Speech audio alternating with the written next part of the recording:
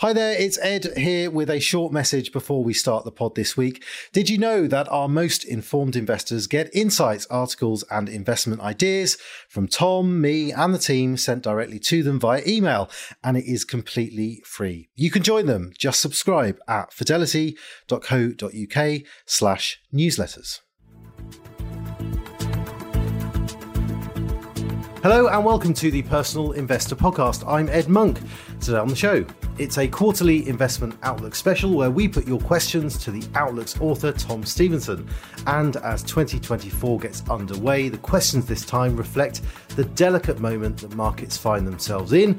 Some hope that the recovery can continue, but some fear as well that the next setback is just around the corner. If you enjoy the show, please rate us, share us, or leave a comment wherever you get your podcasts. Each quarter, Fidelity publishes its investment outlook, a snapshot of the market's landscape that rounds up the issues on the minds of investors. An invaluable part of that is the questions that we invite you to submit to us, and in particular to the Outlook's author, Tom Stevenson. Tom and I have answered some of those questions in a special video that accompanies the Outlook, and you can find that, as well as the Outlook itself, at the Markets and Insights section of our website at fidelity.co.uk. The podcast this week takes on even more of those questions, and Tom is here with me to do that. We're also going to hear from Tom about the 4 funds that he's picked for investors to watch in 2024. Tom, welcome along. Before we get to these questions, can we have a word on markets in general as we start this new year? Things look considerably better, don't they, than when we last did one of these back in October? Yeah, absolutely. There's been a remarkable turnaround in markets since October, Ed. The last 2 months of 2023 were a classic Santa rally. Yeah, we often get these at the end of the year, but the one that we experienced last year was bigger than most, and it was triggered really by the central banks, particularly the Federal Reserve, apparently sort of changing their tune on the outlook for interest rates next year. So the markets have now started to price in quite a few interest rate cuts next year, and that's been taken as a real positive by investors. Yeah, and the last 2 months of last year, I mean, they were. It's a point we touched upon in the video we've recorded this week as well, but they were historically good, weren't they? They were many assets doing a lot of catching up, but now looking at quite a chunky level. Yes, I mean the US stock market in particular ended the year about a quarter higher, about 26% higher, including dividend income. But about half of that gain was achieved in those last two months of the year. So it's essentially recovered all of the lost ground in 2022, and the US market and global markets generally are now back up at very close to all-time high levels. Indeed. Well, actually, that point leads us very nicely onto our first question. So let's get into it, Tom. And the first question from listeners is this. Hi, Tom.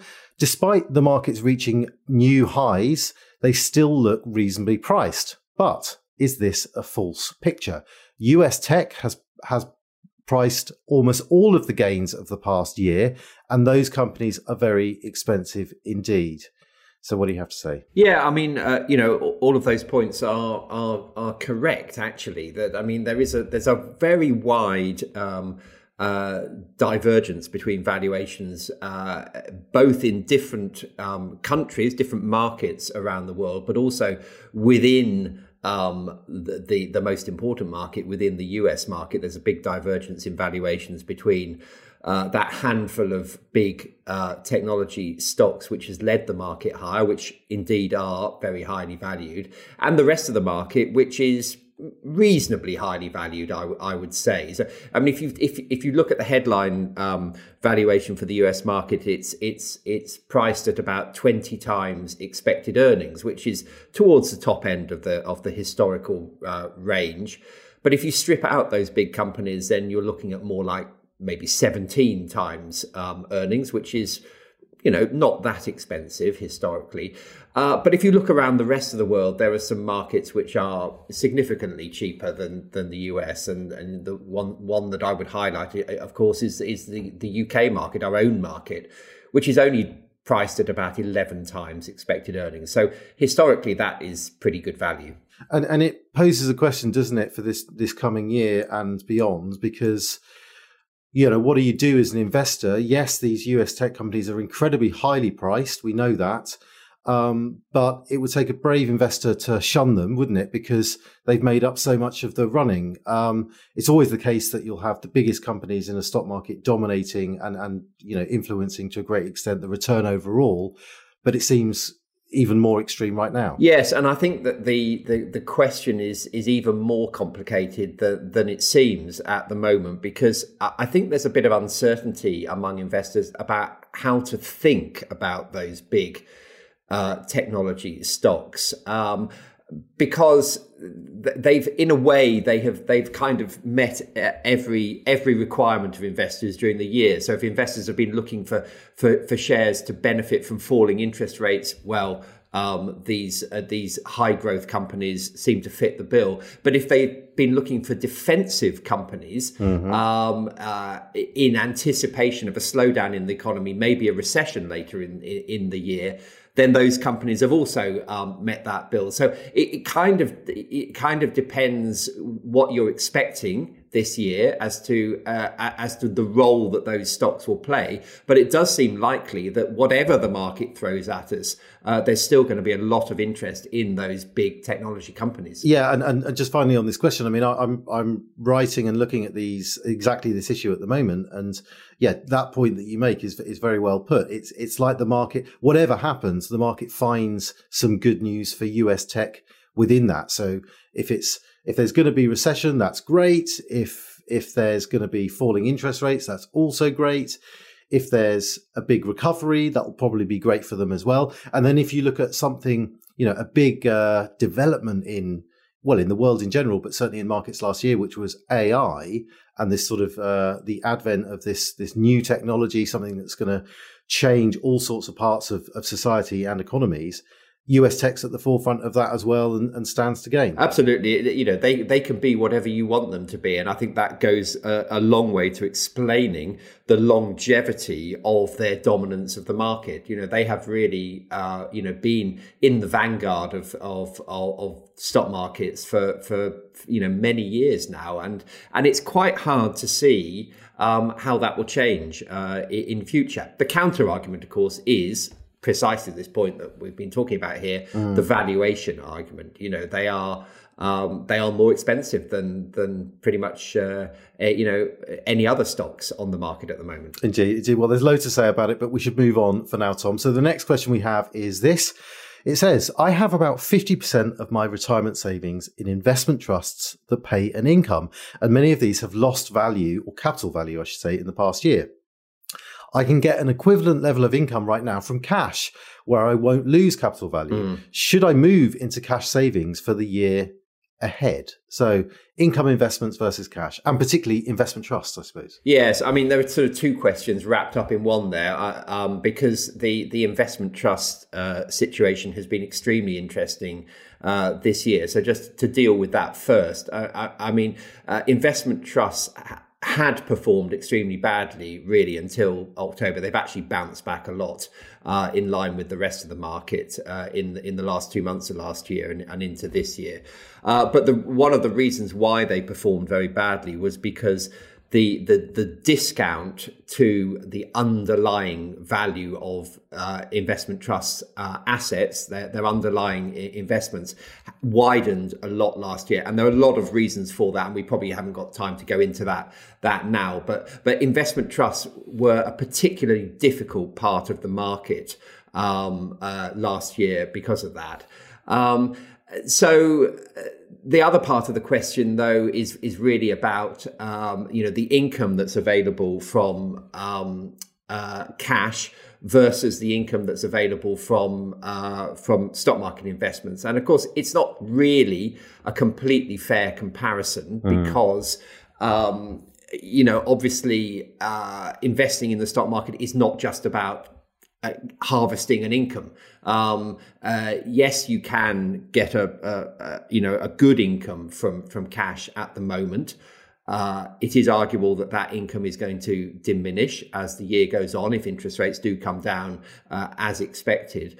But, what happened to shares last year is really the answer to the question. The shares bounced back very strongly, and the total return from shares was massively in excess of what you could have gathered from a cash investment last year. Yeah, and it's interesting because this question is sort of saying they imply at least that they've got these investment trusts for the income that they can pay. That's valid, isn't it? Lots of these investment trusts pride themselves on a very, very steady level of cash income, but they're bemoaning the loss of capital value. But it would seem that these trusts have done the job, if that indeed was the job that was intended. Yes, I mean, absolutely. I mean, the investment trusts have many attractions. One of the attractions is indeed this ability to trade at a discount or a premium that provides an opportunity for investors. But another attraction of investment trusts is the ability of an investment trust to hold back some income in the good years in order to pay it out in the less good years. And that means that they can deliver a very smooth, growing income stream to investors. And that's of great value to investors. And that's one of the reasons why many people like investing in investment trusts so much. Yeah, indeed. Okay, well, let's move on for now, Tom. So actually, perhaps a related question, an interesting one, I think, and it is this. With cash accounts still paying a good income, why would I bother with bonds, which have been disappointing, even though rates now look like they're going to fall? Surely cash is a better bet than bonds right now. Now, we had a few questions along similar lines from investors, and many out there seem to draw a kind of comparison between bonds and cash and look upon cash more favourably. Is that a fair comparison? And what else would you say in response to this, Tom? Well, I think the thing about bonds is that they're kind of a hybrid investment. Yes, they are a source of income to investors, and that's how many people view them. And it's a reliable source of income, particularly government bonds. Where the payment of income can be relied upon, because it's extremely unlikely that a government such as the US government or the UK government will renege on its obligations to lenders. So the income is very reliable, but there's also a capital element to an investment in bonds, because the value or the capital value of a bond rises and falls according to movements in interest rates. So I think with cash, yes, there's no danger to your capital, and it's a predictable earnings stream. But with bonds, you've got this extra element. And so at times, and I think that we're at one of those times now, bonds look interesting because you're able to capture a high and reliable income, and also look forward to a capital gain as and when interest rates start to fall, because the value of the price of bonds moves inversely in the opposite direction to interest rates. So as interest rates fall this year, which is what we anticipate, then I think that we will see a capital gain as well from bonds. So I don't think it's a completely fair comparison, bonds and cash. I think they perform a different function within a portfolio. Yeah, and I think maybe some of the confusion here is down to the fact that the bonds held via a bond fund, you're going to get a different experience than if you owned individual bonds. It is possible for individual investors to buy bonds and hold them to maturity, and in that sort of circumstance, they are a bit more comparable to cash, aren't they? Because it's all predictable. You know what you're going to get. I mean, there might be some default risk, but you can rely on an income and a maturity value as well. But when you hold them in a bond fund, as you say, you're going to get the risks of ups and downs in prices. Yeah, I mean, and that's a good point that you make about bonds. And in fact, if you do hold a bond to maturity, then it's actually even more predictable than cash, because you know exactly how much income you're going to receive between now and the maturity of that bond, and you know how much capital you're going to get returned. So you know exactly what the return is going to be. Whereas with cash, you are at the whim of the cash rates that are being offered by the the institution that you're putting your money with. Yeah, indeed. Okay, well, let's move on, Tom, from one end of the risk spectrum to the other. The next question is this. Bitcoin has been rising strongly. I know you cannot hold Bitcoin in an ISA, but what is your view on stocks exposed to cryptocurrency like Coinbase and Argo Blockchain? I'll say that they're two stocks in the US, I think, which are exposed to cryptocurrency. They say, if there is an escalation of war in the Middle East or some other shock this year, will Bitcoin prices rise even more? So what do you have to say? Well, I mean, it's entirely possible that Bitcoin will continue to rise. It's entirely possible that it will fall as well. I mean, Bitcoin is a volatile investment. It's been very strong over the last year. It was extremely weak before that. I think that the question is interesting because it suggests that Bitcoin might in some way be a kind of safe haven at times of uncertainty in the world. Mm-hmm. I think the reverse is the case. Actually, I think that Bitcoin is actually something of a risk asset. So it tends to do well when risk appetite is high. Yes. And so I think that actually in the circumstance which the questioner refers to there of a heightening intentions around the world, I don't think that would necessarily be a positive for Bitcoin. Now, as to those shares, so the sort of ancillary companies, because I mean, Coinbase is a platform through which you can trade cryptocurrencies. I mean, the evidence of the last couple of years, when there have been a number of sort of scandals surrounding these kinds of businesses, suggests, I think, that they're not really any more or any less volatile than the underlying cryptocurrencies. No, and look, there will be interest in those companies because you can kind of own them in a more straightforward way. You might be able to buy smaller chunks of them than you would a cryptocurrency itself. There might be tax advantages of holding a share in a company which is sort of adjacent to cryptocurrency, but they don't actually move in line with the price of cryptocurrencies exactly. I mean, I'm sure there's some sort of relation. But as you say, they're very, very volatile. And I think investors need to always apply sort of basic principles about any stock that they buy, no matter what the industry it's working in. Look at the volatility of these things, and that they can be very wild. And those stocks have been very wild. And in terms of, Bitcoin itself and other cryptocurrencies, they're here to stay. That's. I think we can say that. And you've got some news coming up potentially, which is going to be gain a lot of attention when it comes to Bitcoin and other cryptocurrencies. You've got Bitcoin halving, which is supposed to happen this year. You've also got some big financial institutions looking to launch ETFs that invest in Bitcoin. It's not completely clear yet what if and when those things will materialize, and if they do, whether the questioner refers to holding Bitcoin in ISAs. It's not clear whether that's going to be allowed. We just don't know that yet. But I think the really important point is the one you make, Tom, about we're still working out exactly what Bitcoin is from an investment point of view. Is it a safe haven? You can kind of make a case that it might be, maybe one day, because it's it will move independently from stock markets, and it might be a kind of refuge in times of high sort of stress in markets and global economies.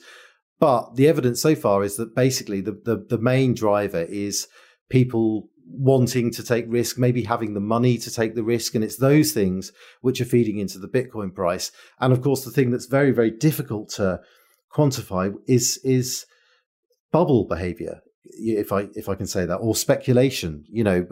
But it will rise if people think it's going to rise.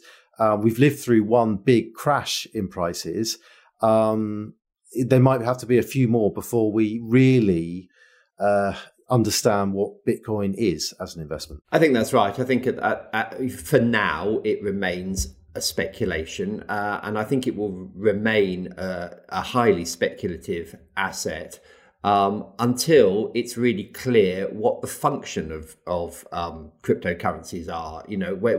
Until such time as you can actually use them in day-to-day life as a currency, then it's quite hard to see how it can be anything other than a momentum-driven speculation that will rise and fall, quite wildly at times, as you say. Okay. Well, let's move on for now, Tom. The next question says, "Hi, Tom. My investments in emerging markets have performed badly despite the recovery that most other markets have seen. Do you think I should sell my emerging market funds or hold on for a recovery?"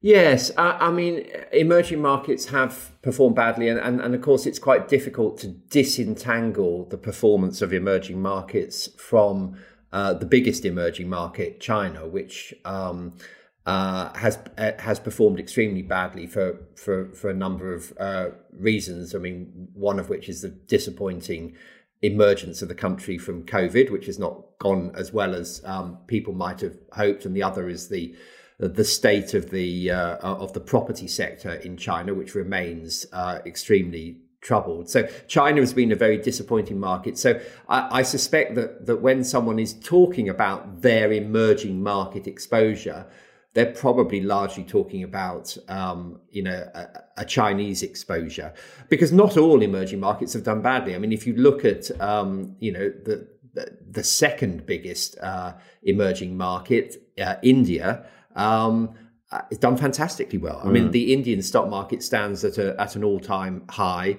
Over the last 20 years or so, it's massively outperformed the Chinese market. So anyone whose exposure to emerging markets is through India has had a totally different experience from the questioners. So that's the thing about emerging markets. It's quite difficult to generalize about them because they're all very different. The markets are driven by different factors.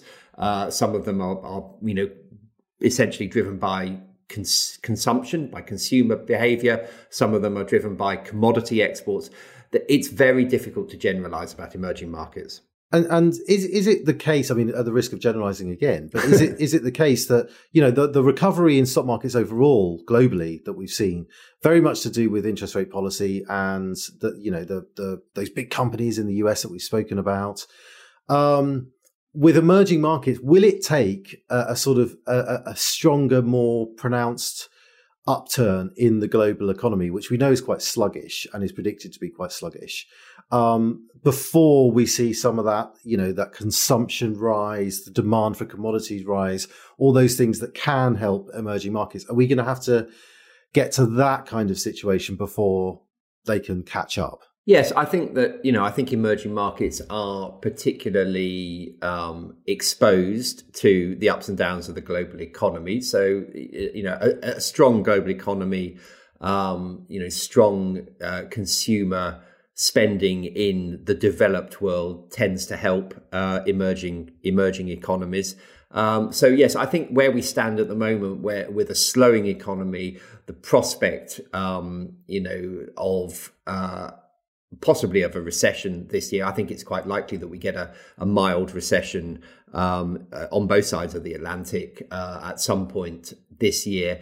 That's not a great environment for emerging markets. However, there is the valuation element to this, and emerging markets, again, we're generalizing. Emerging markets overall are not that expensive. There are exceptions. The Indian stock market is quite highly valued. It's again, like the US market, it's valued on about 20 times expected earnings. But the Chinese market is less than half as expensive as that. Okay. Well, let's move on, Tom, to home territory for the next question, which is, where do you see UK shares ending up this year? My UK funds have been flat and the news around the UK stock market seems to be getting worse. Is it still worth buying large cap UK funds for income, or are there better alternatives? Yes, I mean, the UK market has been disappointing. Last year, it was up by about 3%, and that slightly understates the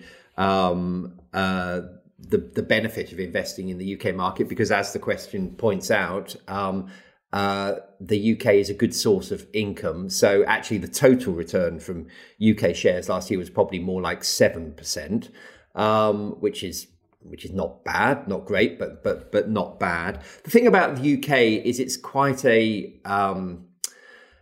it's exposed to a number of sectors which really have not participated in the tech-driven rally.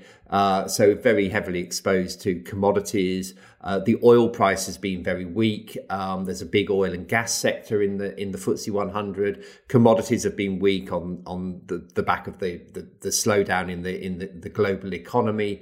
So I think the UK investors have just been in the wrong place at the wrong time over the last year or so. The market has really been driven by those growth sectors, by the technology sector in particular. Yeah, indeed. And is it? I mean, this is something that I feel has changed in the sort of my time writing about investments. It always used to be that, you know, the particularly the large cap part of the UK market was seen as a pretty good way to access, you know, global exposure, lots of multinationals operating all over the world. Now, I think it seems like the thinking has to take account of the fact that the UK is quite specific when it comes to the sectors that it represents and the industries, and that you need to factor that into your portfolio construction. It's not just about geographical regions, it's about the sectors and how they're going to perform under different kinds of conditions. Yes, absolutely. I mean, the UK is not a good reflection of the UK economy. We've known that for a long time, and it does have a lot of internationally focused businesses. But you're right; it's not just a geographical point that we're making here. It's also a sector point. You have to understand what you're buying and what you're not buying when you make an investment in the FTSE 100. Now, the FTSE 100, of course, is very different from the rest of the UK market. I mean, the FTSE 250 is a much more domestically focused index than the FTSE 100. So, yeah, you do need to look under the bonnet of what you're buying, because it is important. Indeed. Okay, well, let's move on to the last question from listeners today, Tom, before we get onto your fund picks. And the last question is this. Hi, Tom. I believe that the best way to play the markets is just to buy tracker funds.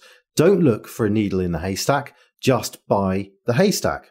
Given that I do not need or want help picking funds, why should I bother with financial advice and not just get tax advice if I need that?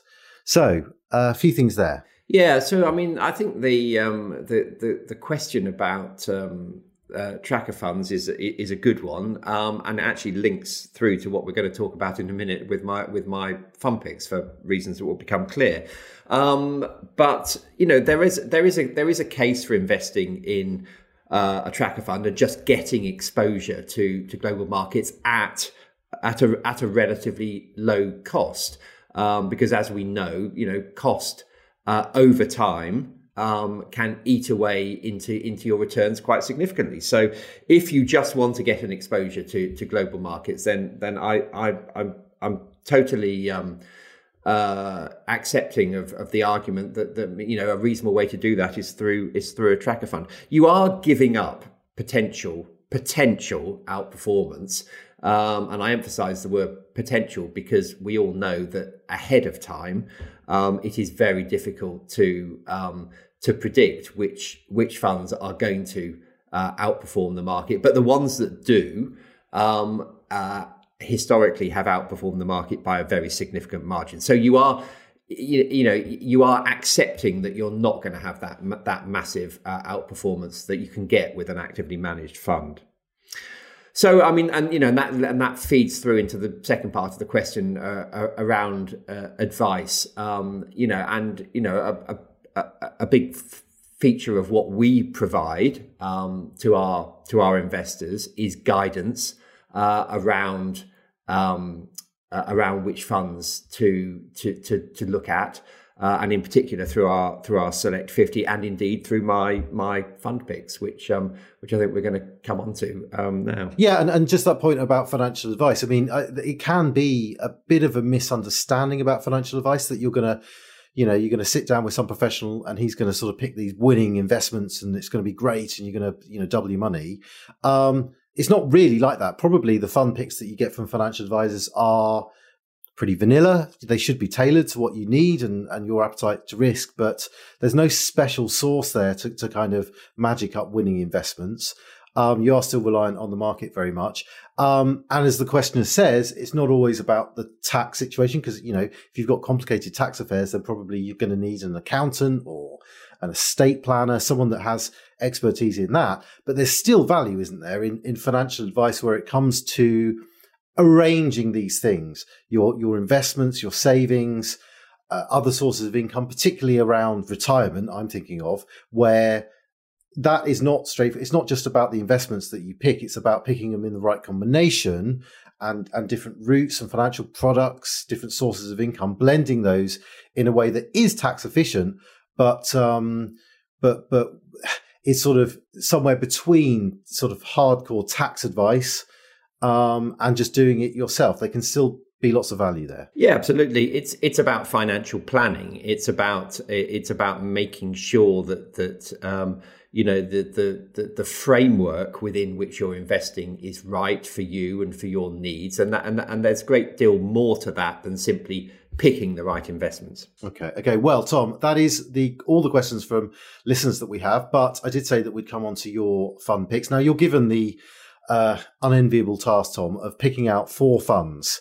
What claims do you make for these picks? I mean, you are no more likely, I guess, than anyone to pick winning investments. But there are a selection of funds that you think are worth paying attention to. So, what are they? What are the claims you're making for them? Yeah, so I mean, I make my fund picks from the broadly from the Select 50 list of our preferred funds. So these are funds which I know that we have done the hard work on, done the due diligence. I feel confident that they are all good funds. So I think that my starting universe from which I make my fund picks is a good one. And then I try and do 2 things. I try and look for funds which I believe will do well for investors over the next year or so. So there's a sort of tactical element to this. I think that they fit in with my broad view of where I think markets are and where they're likely to go. But these are not short-term investments. What I'm looking for is funds which will serve investors well over a long period of time. Because when I look back at my my fund picks from previous years, and I've been doing this for 8 or 9 years now, very often the gains that have been made from my better fund picks have not necessarily happened in the year after they've been made. It has made sense to hold on to these picks over many years because they're fundamentally good funds, I think, which may well come good over a longer time period than just one year. Yes. So there's a sort of tactical element, but also there's a longer term element to just building a portfolio of good funds, and that's really the thinking that's always behind what I do, and it's certainly behind what I've done this year. Okay, well, that said, Tom, let's get to them. Pick number 1, please. My first pick is really a reflection of where we are with. We've talked about this with some of the questions already. Where we are in the interest rate cycle, I think for the it is possible to actually secure a good income without taking very much risk, or indeed hardly any risk at all, with your capital. So I have selected a money market fund. It's the Fidelity Cash Fund. You can get a good yield from this fund. It's extremely conservatively managed, so it's a very low risk fund, and I think it allows people to capture what may be the last 6 months or a year of relatively high interest rates before they start to fall probably in the middle of the year. Well, obviously they are in one sense comparable to cash, but they are still an investment fund, aren't they? So in terms of them fitting in with your other investments, you have a bit of flexibility, don't you, to use these funds alongside other investment funds. You don't have to take money out of tax wrappers or whatever to put it into cash accounts. Exactly. That's one of the principal advantages of making your cash investments through a money market fund. You can do it within your ISA and SIP wrappers, which is true of all of my fund picks. Wow. So then the second pick, just sort of moving a bit further up the risk spectrum, if you like, and we answered that question before about the difference between cash and bonds, and I explained why I think now is an interesting time to be looking at bond funds, because I think you get this opportunity to lock in a high yield and also to get a capital gain as and when interest rates fall. So the second pick is the M&G Global Macro Bond Fund, which is a flexible bond fund. It can invest in both government bonds and corporate bonds. I think the key attraction for me of this fund is it's run by a guy called Jim Leavis, who's an extremely experienced fixed income manager. He's been at M&G for many years, and I think that's really important for a fund like this, which is a kind of go anywhere fund. It has a great deal of flexibility, and it requires someone with a very good understanding of global markets and where they're likely to go. And so I think this is a really, really good pick for someone looking for for an investment which sits somewhere between cash and equities. Fab. Let's have choice number 3. So, choices 3 and 4, actually, I'll sort of talk about them together. They're both global equity funds. The reason I've done this is I actually think that for reasons that we talked about in terms of valuations and the outlook for growth, I think that the stock market, bull market that really we've been enjoying for many years since the financial crisis, I think still has got some legs. I think we're in the twilight of that bull market, but I think it's definitely not over. So I think that there is merit in investing in equities. And I think for most people, and I would include myself in this, I think a global approach to investing in equities is prudent and sensible. The 2 funds I've selected are the Fidelity Global Dividend Fund, which, as its name suggests, is an income-focused fund. And I think in an environment of falling interest rates, income is a sensible focus for an equity fund. I think income paying shares will become increasingly attractive to investors as interest rates start to fall.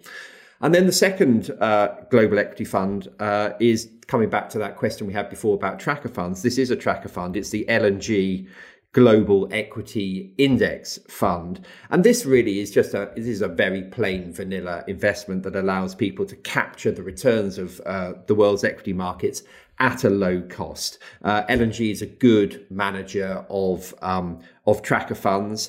And I think it will suit someone who really doesn't have a strong conviction about which investment styles or geographies are likely to do well. They just want to have a core holding around which they can build their portfolio. So those are the 4 fund picks for 2024. Well, that's great, Tom. Thank you so much for running through them all with us. I'm afraid that is all the time we have for now. Tom, thank you so much for your answers today. I will remind listeners again that the Investment Outlook is available to read at the Markets and Insights section at fidelity.co.uk. There's also videos recorded by Tom explaining some of his views of the market, and there is that Q&A video that Tom and I recorded where we answered even more of your questions. That is it for now. Thanks for listening. You've been listening to the Money Talk podcast. Check fidelity.co.uk for daily written updates and articles on these and other topics from across Fidelity in the UK. And subscribe via iTunes to get the podcast downloaded direct to your devices every week. Please note that the value of investments and the income from them can go down as well as up, so you may get back less than you invest. Investors should note that the views expressed may no longer be current and may have already been acted upon. This information is not a personal recommendation for any particular investment. If you are unsure about the suitability of an investment, you should speak to one of Fidelity's advisors or an authorised financial advisor of your choice. Overseas investments will be affected by movements in currency exchange rates, and investments in emerging markets can be more volatile than other more developed markets. Reference to the specific securities should not be construed as a recommendation to buy or sell these securities and is included for the purposes of illustration only. Tax treatment depends on individual circumstances and all tax rules may change in the future. Withdrawals from a pension product may not be possible until you reach age 57 from 2028. This podcast may not be reproduced or circulated without prior permission. No statements or representations made in this podcast are legally binding on Fidelity or the recipient. This podcast is meant only for UK residents and does not constitute an offer or a solicitation in any jurisdiction in which it may be unlawful to make such an offer or solicitation.